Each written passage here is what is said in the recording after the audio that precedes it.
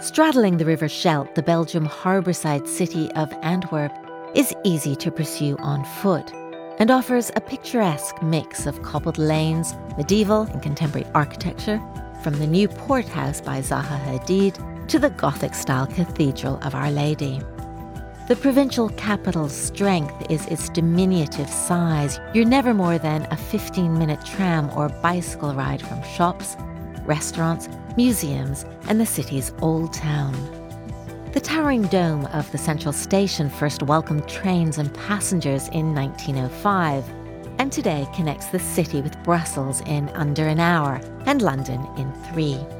Taking a plane from Antwerp's international airport cuts your travel time in half. The city's historic heyday dates back to the Middle Ages, and it's been an entry point to continental Europe ever since.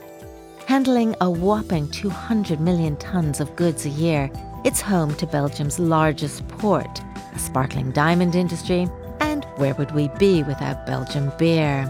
The city's last remaining brewery, De Kooning, has been going strong for more than 180 years, and across the city, business is in full flow too. Startups are thriving in Europe's first skyscraper, the Boerentoren, and elsewhere the creative Klein agency, Rob Bergman's roastery and coffee shop Cafe Nation, as well as rope manufacturer Bexco, are making a mark.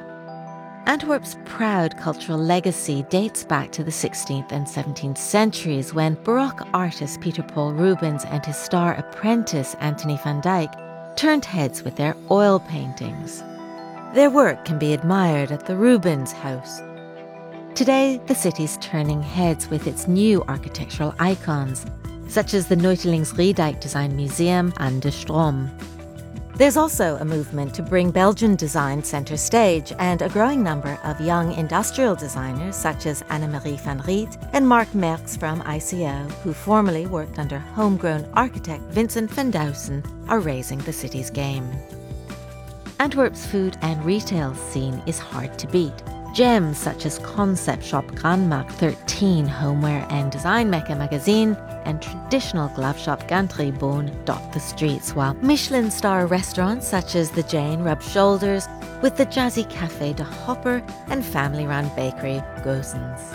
It's clear to see that this cosmopolitan hub at the heart of Europe is enjoying a bit of a renaissance in everything from art to gastronomy, and it's just getting started.